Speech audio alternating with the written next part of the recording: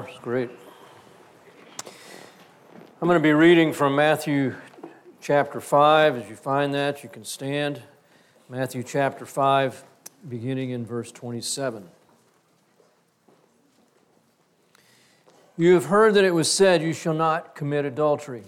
But I say to you that everyone who looks on a woman to lust for her has already committed adultery with her in his heart. But if your right eye makes you stumble, tear it out and throw it from you. For it is better for you that one of the parts of your body perish than for your whole body to be thrown into hell. And if your right hand makes you stumble, cut it off and throw it from you. For it is better for you that one of the parts of your body perish than for your whole body to go into hell. And it was said, whoever divorces his wife, let him give her a certificate of dismissal. But I say to you that everyone who divorces his wife, except for the cause of unchastity, makes her commit adultery. And whoever marries a divorced woman commits adultery. And I will stop with that. We'll pray. God, I thank you so much for, again, your word and for being clear with us.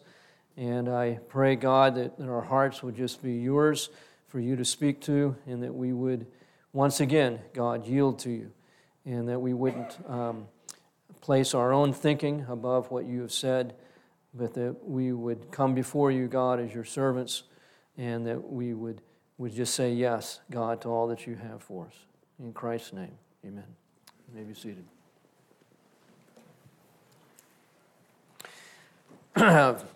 It really doesn't have anything to do with preaching this morning, but I felt like, man, I just can't let this go. The last couple Fridays, I've taken two grandsons out for breakfast tacos, Weston and Ford. Weston's 7, Ford's 5. I think that's right? And 2 Fridays ago, Ford was really slow eating his breakfast taco. And he finally got it done, most of it. And but then on this Friday, he just wolfed it down, just blew through his big breakfast taco. He's finished really before the others, myself and Weston. And I said, Ford, what happened? You know, between last week and this week, you really ate your food fast. And he looked at me and laughed, and he says, I'm older.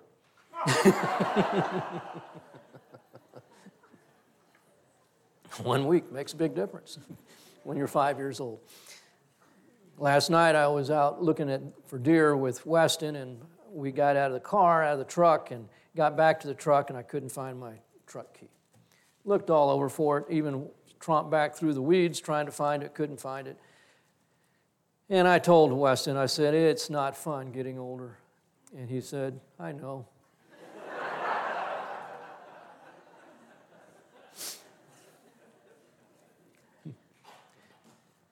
I can remember when I was probably 9 or 10 years old, I decided to see how long I could go without taking a bath before someone would notice. And I went quite a while. And I was sitting at the end of the table with my arms up on the table, and my mom was visiting with a neighbor lady at the other end of the table, and I'm just sitting there and eating a piece of pie or something, and my arms up on the table, and they, at the same time, looked down at me, and my arms were just crusty with dirt and black. And my mom said, how long has it been since you've had a bath? Well, I think it's about 3 weeks now. Why? So I was just waiting to see how long it'd take before somebody would notice. Now, that does have a little bit to do with what I'm going to talk about this morning. This is Jesus is addressing here the 7th commandment, thou shalt not commit adultery. And just from the outset, I think one thing to say is, aside from how he's going to explain adultery, apply adultery, it comes always back to, why is it even a big deal? And we can look at it relationally, and we go, obviously, it's a huge deal because it is the ultimate betrayal. And just as murder is obviously a big deal because it takes someone's life. And I say this not to minimize murder or adultery, but we need to keep in mind with everything that deals with ethics in Scripture, that is not the starting point.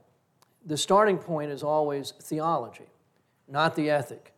And the reason that murder is so wrong is because it is so contradictory to the nature of God, that an innocent person would lose his life for something that he has not done. And for adultery, because God is love. And so one murder is betraying the sanctity of life, and adultery is betraying the sanctity of marriage. But the starting point has to be with God Himself. And the thing I think with this particular sin, sexual sin, is that we often, I think, underappreciate the significance of having been made right with God, of having been made pure, of having our sin removed, and that we have been washed clean by the blood of Christ. Our purity, our moral purity, our righteousness comes at the cost of Jesus Christ Himself. And it is a huge, huge deal. And to forfeit that purity and to choose to live a life of impurity and of being unclean is not funny. It has major consequences, not only personally and interpersonally, socially, but it has major consequences ultimately in our relationship with God. It's a big, big deal. Just as with the commandment, thou shalt not murder, the tendency of the Pharisees was to minimize that by making it a life self-righteously, saying, I am not a murderer. And Jesus shows His people that that's not true, that all that God says applies to the heart and not just to our actions. And so we are all guilty of murder.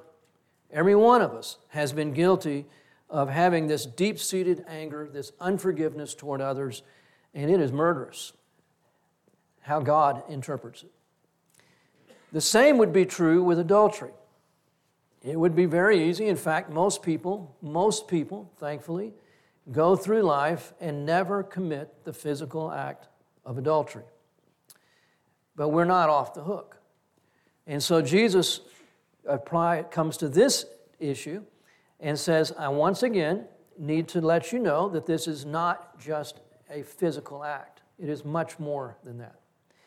And by the way, in pulling out these two commandments and expounding on them, the commandment to not take a life and the commandment to not commit adultery, it seems to me that Jesus is hitting the two strongest desires in a man's life. And that's not murder and adultery, but that is that he is strongly moved toward aggression.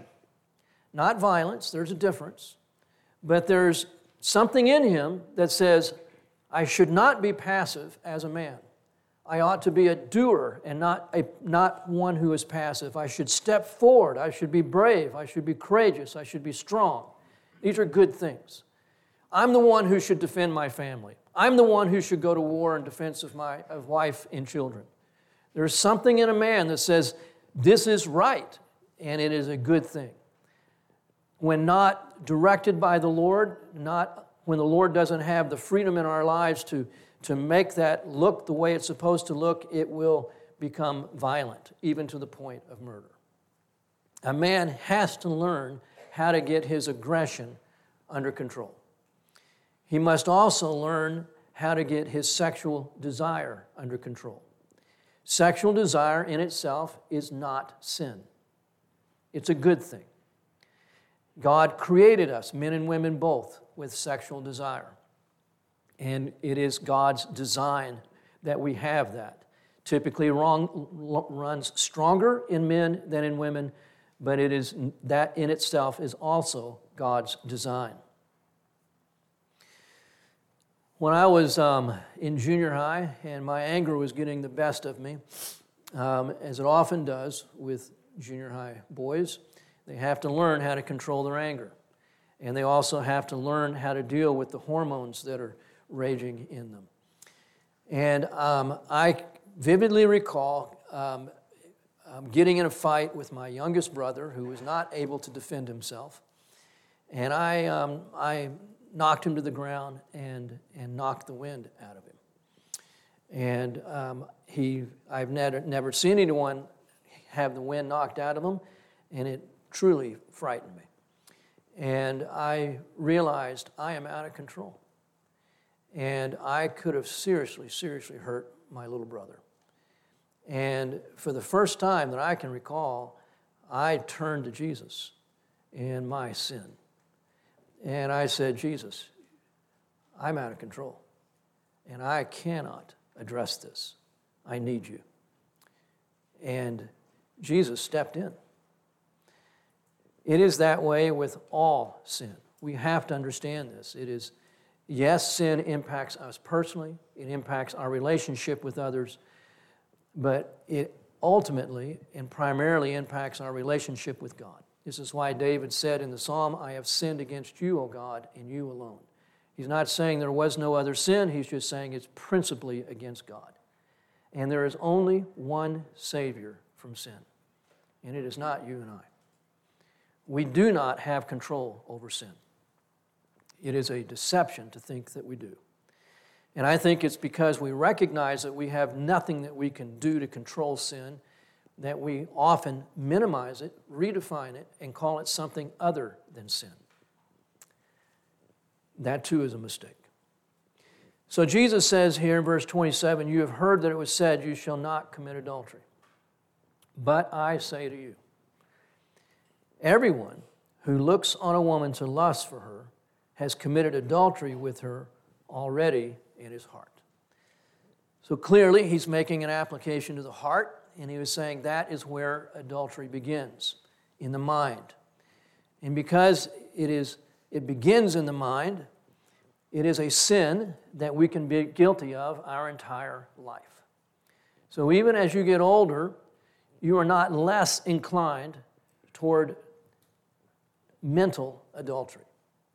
Your body is weak.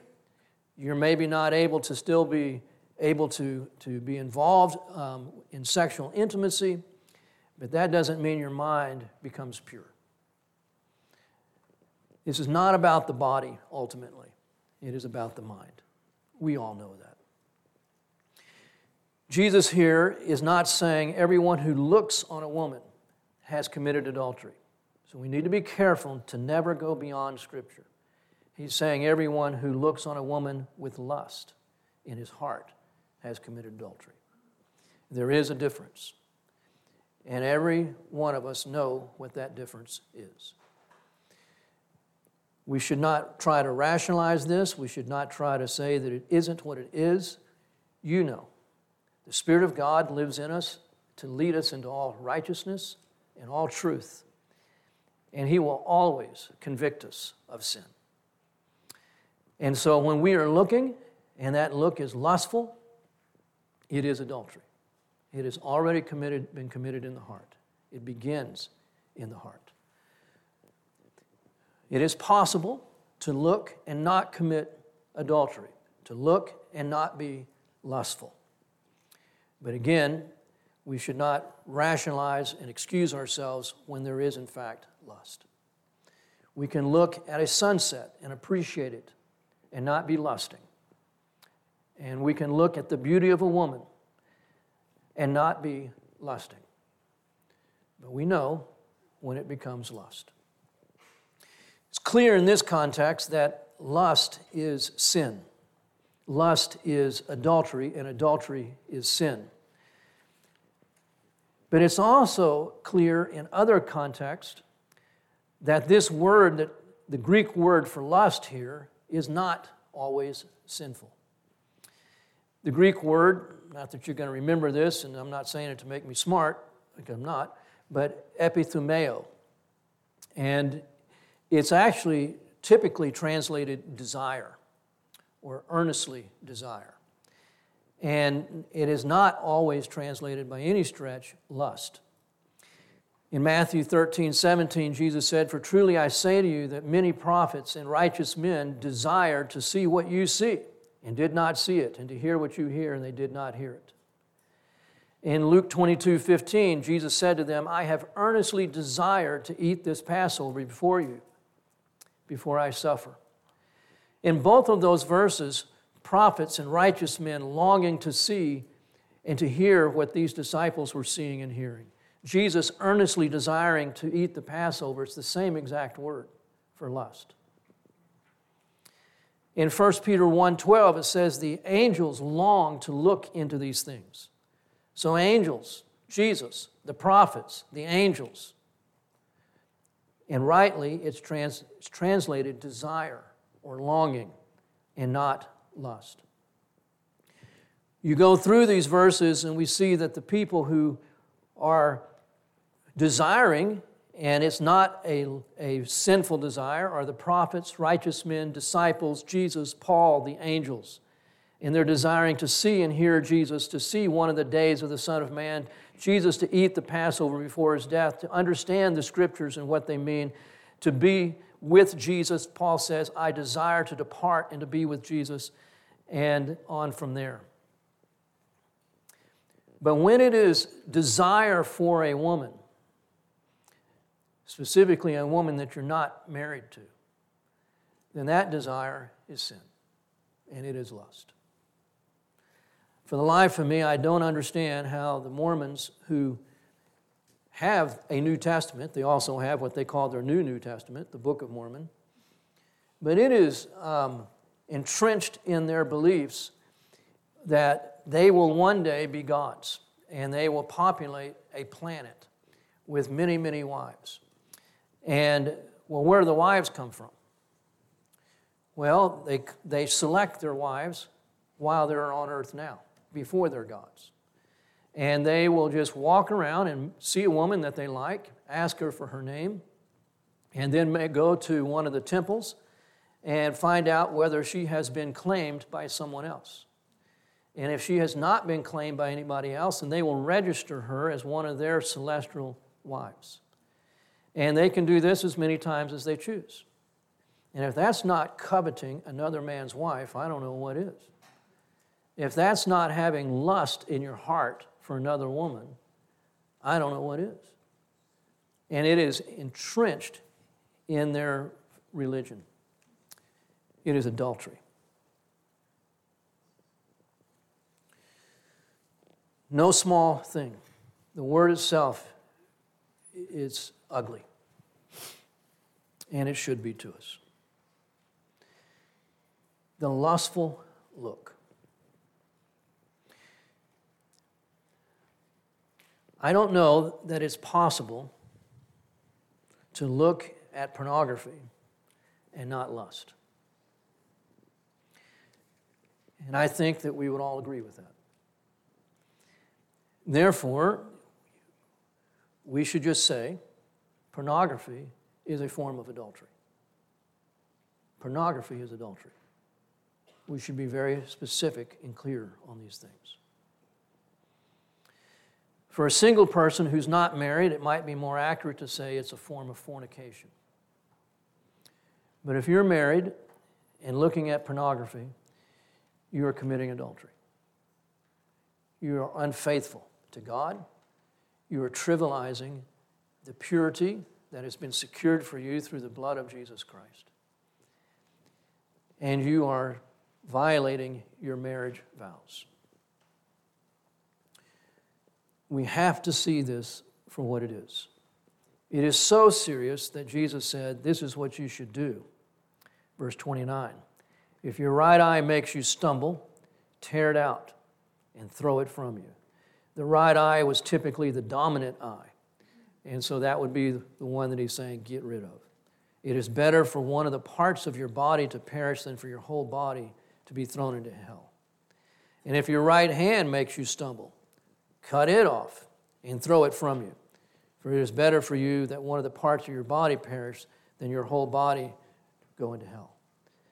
So clearly Jesus is saying this is a big deal. It should be dealt with drastically, without compromise, without hesitation. We should be radical and uncompromising, deliberate, intentional with this particular sin. In chapter 15 of Matthew, thankfully, Jesus writes and says that it is from the heart that these things proceed. Chapter 15, verse 19, out of the heart come evil thoughts, murders, adulteries, fornications, thefts, false witness, slanders. I'm glad for that, on one hand, because it means that I don't have to pluck out my eye or cut off my hand, because my hand and my eye are not the problem. My heart is. I like to jokingly say that if the body were the problem and getting rid of body parts would make you sin less, then short people sin less than big people. Because we have less body than you big Goliath Philistines. And we know that's not true. The problem is the heart. Well, in one sense, that's good news. I don't have to cut off body parts. There was at least one church father who cut off body parts, and they weren't the ones mentioned here, in order to deal with the problem. He never said, to my knowledge, whether it worked or not. We know there have been monks who went into monasteries, even into solitary isolation in the desert, in order to specifically to avoid and evade sexual sin, even the temptation of it. And some of those monks wrote and said it did no good whatsoever, because you take your mind with you. The answer, because it is a heart problem, is to have a new heart. And a new heart comes through faith in Jesus Christ. Because when you place your faith in Christ for salvation, for eternal life, the Scripture says that you are crucified with Christ. And in that crucifixion, God raises up a new creation. You become a new person, and you are raised to newness of life with Christ. Nothing else will remedy the problem except a new heart. Other things are good, and I am not against them.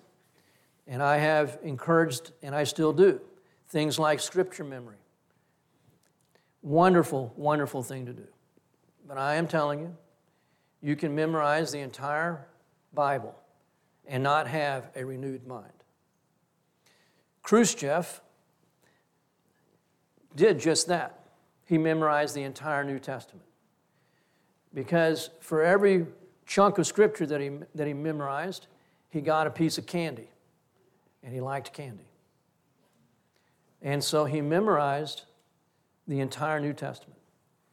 And he became one of the greatest mass murderers this world has ever seen. His mind was not renewed by all the Scripture that he memorized. And if we are trusting in Scripture memory to keep us from lustful thoughts, we are going to be very discouraged. In my own experience, when I have found myself under the attack of the enemy, it could be lustful thoughts, it could be bitterness and resentment, which deal with the two things that Jesus is talking about. I have found it very helpful to out loud recite the Scripture in the midst of the temptation. It's good for me to hear myself speak the truth, Scripture that may not even be directly applicable to what I'm going through at the time, but it's still truth.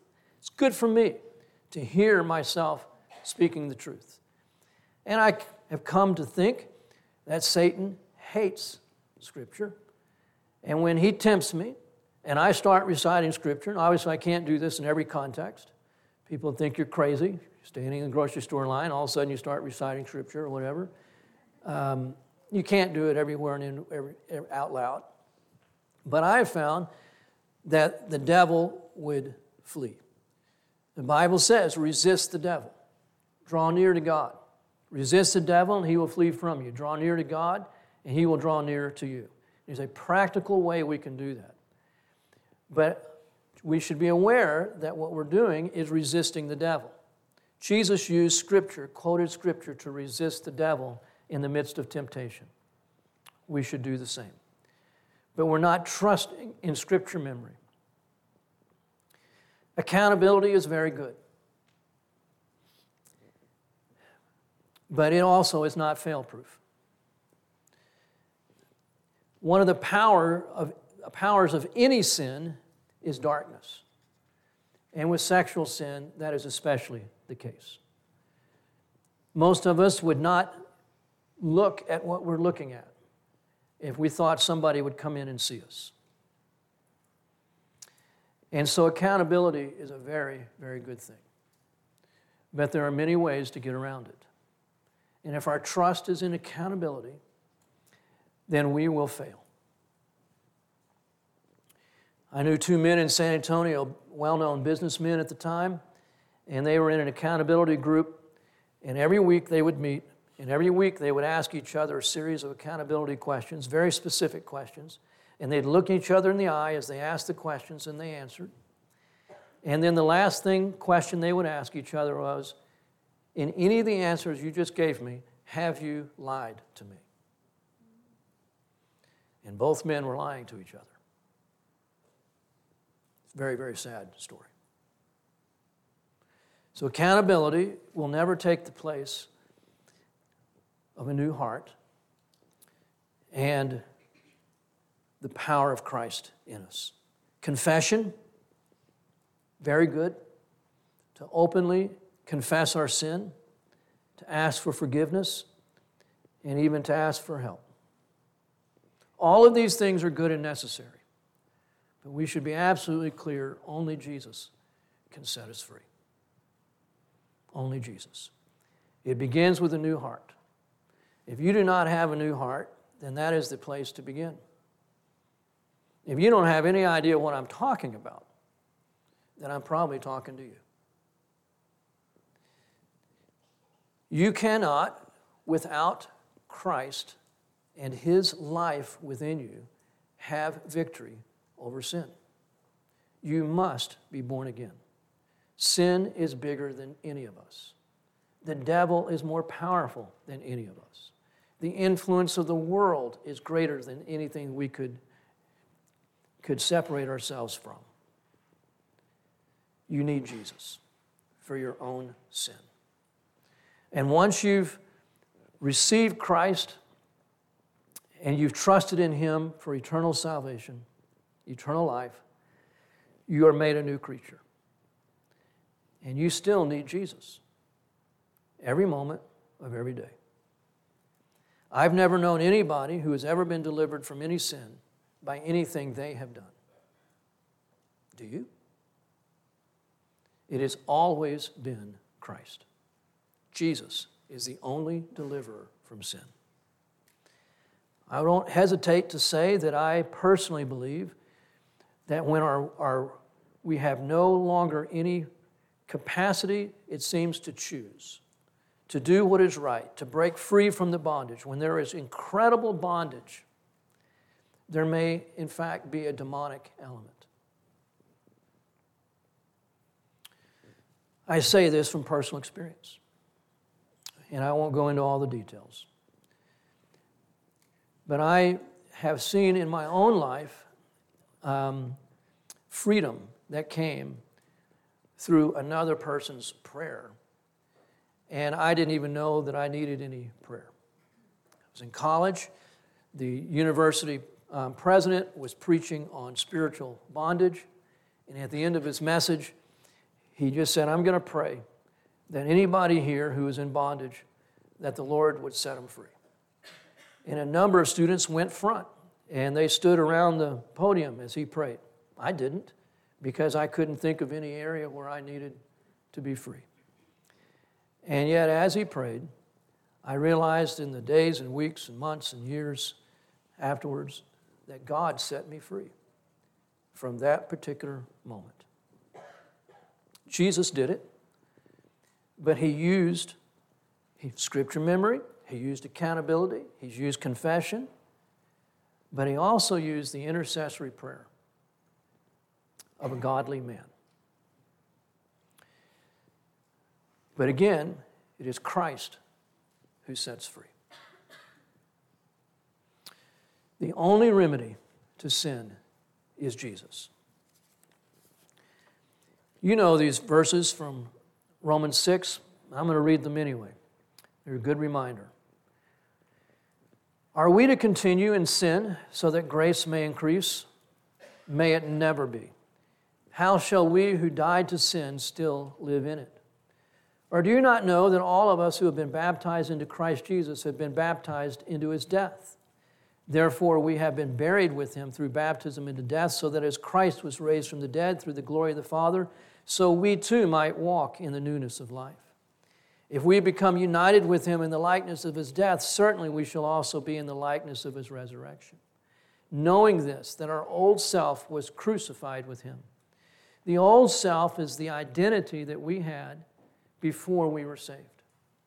That person, same relationship, same interest, but the core identity of who we are, which is spiritual, that person was dead, separated from God, and that person alive in Christ, and it is a new person who lives. So much so that Paul will say that when he sins, it is no longer he that sins, but it is evil which is in him. John will say the same thing in 1 John, where he says, the one who abides in him cannot sin, and he will go so far as to say that the one who is born again, speaking of that new creature, that new creation, does not sin. Our old self was crucified with him in order that our body of sin might be done away with. The body of sin, I believe, is just simply this body, under the control of sin. It is so under the control of sin before we're saved, we may not even realize it, that it is for all practical purposes an instrument of sin, a body of sin. That is no longer the case. We have been set free. The body is no longer an instrument of sin. It can become that, but it is not that in Christ, because we have been crucified and raised to newness of life. For he who has died, speaking of you and I, if we have placed our faith in Christ, we have died with Christ. He who has died is freed from sin. Freed from sin. If we have died with Christ, we believe that we shall also live with him, knowing that Christ, having been raised from the dead, is never to die again. Death no longer is master over him. The implication is clear, neither is it master over us. For the death that he died to sin once for all, but the life that he lives to God. Even so, consider or reckon yourselves to be dead to sin, but alive to God in Christ Jesus. We can be living in such continual defeat in any area of our life, but particularly when it comes to pornography or lust, that we can begin to think, well, this is just the way that I am. This is not who you are. Not who you are. Consider yourselves dead to sin and alive to God. Oswald Chambers says he believes that one of the reasons that people struggle so much over sin and don't find victory in the Lord is because they have never settled who they are. This is not who you are. And that puts you on the pathway to victory. That every time this comes up, you stop and go, this is not who I am. Just as I believe it helps us to be on the pathway to victory, to recognize that pornography is adultery. Call it what it is. We've got to face the truth with these things. This is not who I am. I have died to sin. I am alive in Christ. Therefore, do not let sin reign in your mortal body so that you should obey its lust. Do not go on presenting the members of your body to sin as instruments of unrighteousness. And this is the only thing he says to do. Present yourselves to God as those alive from the dead, and your members as instruments of righteousness to God. Presentation. Yes, scripture memory. Yes, accountability. Yes, confession. None of those things will deliver me from sin. The only thing that will keep sin from being master over me is to present myself to Jesus and allow him to be my master. No one has ever delivered themselves from sin. Only Jesus. We must present ourselves to him.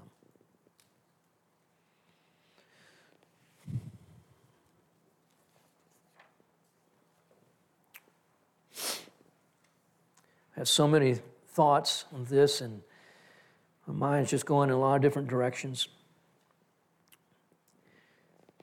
Jesus is telling us to be uncompromising, and I would say because marriage is worth it.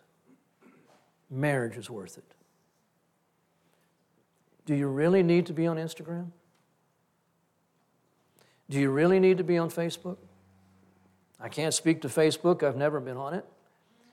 But I was on Instagram. And I had to get off of it.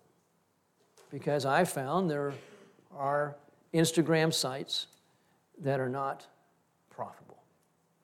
I could not look at them without entering into lust. And I had to delete my Instagram account.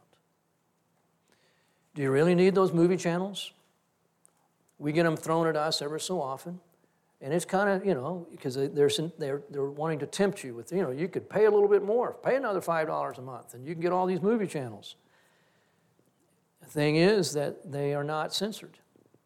And Patsy and I watched a great movie last night that we wouldn't normally have had a chance to see. And I appreciated it a lot. But there's a lot of other stuff on there that I don't need to see. It's not worth, nothing is worth that. Marriage is worth it. My soul is worth being uncompromising, deliberate, even radical with these things. How I view women in general and relate to them is worth being uncompromising, deliberate, and radical. Your children are worth it. The legacy you leave behind is worth it. I have a friend who did a doctoral dissertation on where young men of today are. He's speaking of 20 to 30-year-olds. And he is on the faculty, actually an administrator, at one of the biggest Christian universities in the world. And he's become very aware and very concerned with the lack of motivation, the lack of drive, the lack of initiative that he sees in many Christian young men. And so as he began his research, doctrinal dissertation level on what is the problem, he came to the conclusion that it is pornography is the problem. That it has the potential of just sapping you of your spiritual and moral energy. In every way, you become defeated. And young men don't have the drive anymore, many of them. And they settle with jobs that will never earn them a decent wage, never allow them to provide for a family, because they aren't thinking beyond their own lust. They aren't thinking, I need to be in a position someday to be able to provide for a wife and children. Because of the oppressive nature and debilitating nature of pornography, of sexual sin, of lust.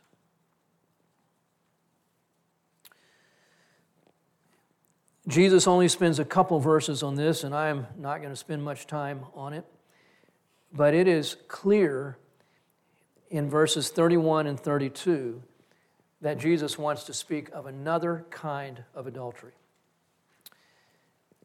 The issue here is not what constitutes grounds for divorce. That is not Christ's subject here. We need to be honest about that. His subject is what constitutes adultery. So he began by saying that whoever looks lustfully on another woman is committing adultery. And still, without changing subject, he says further on this subject of adultery, verse 32,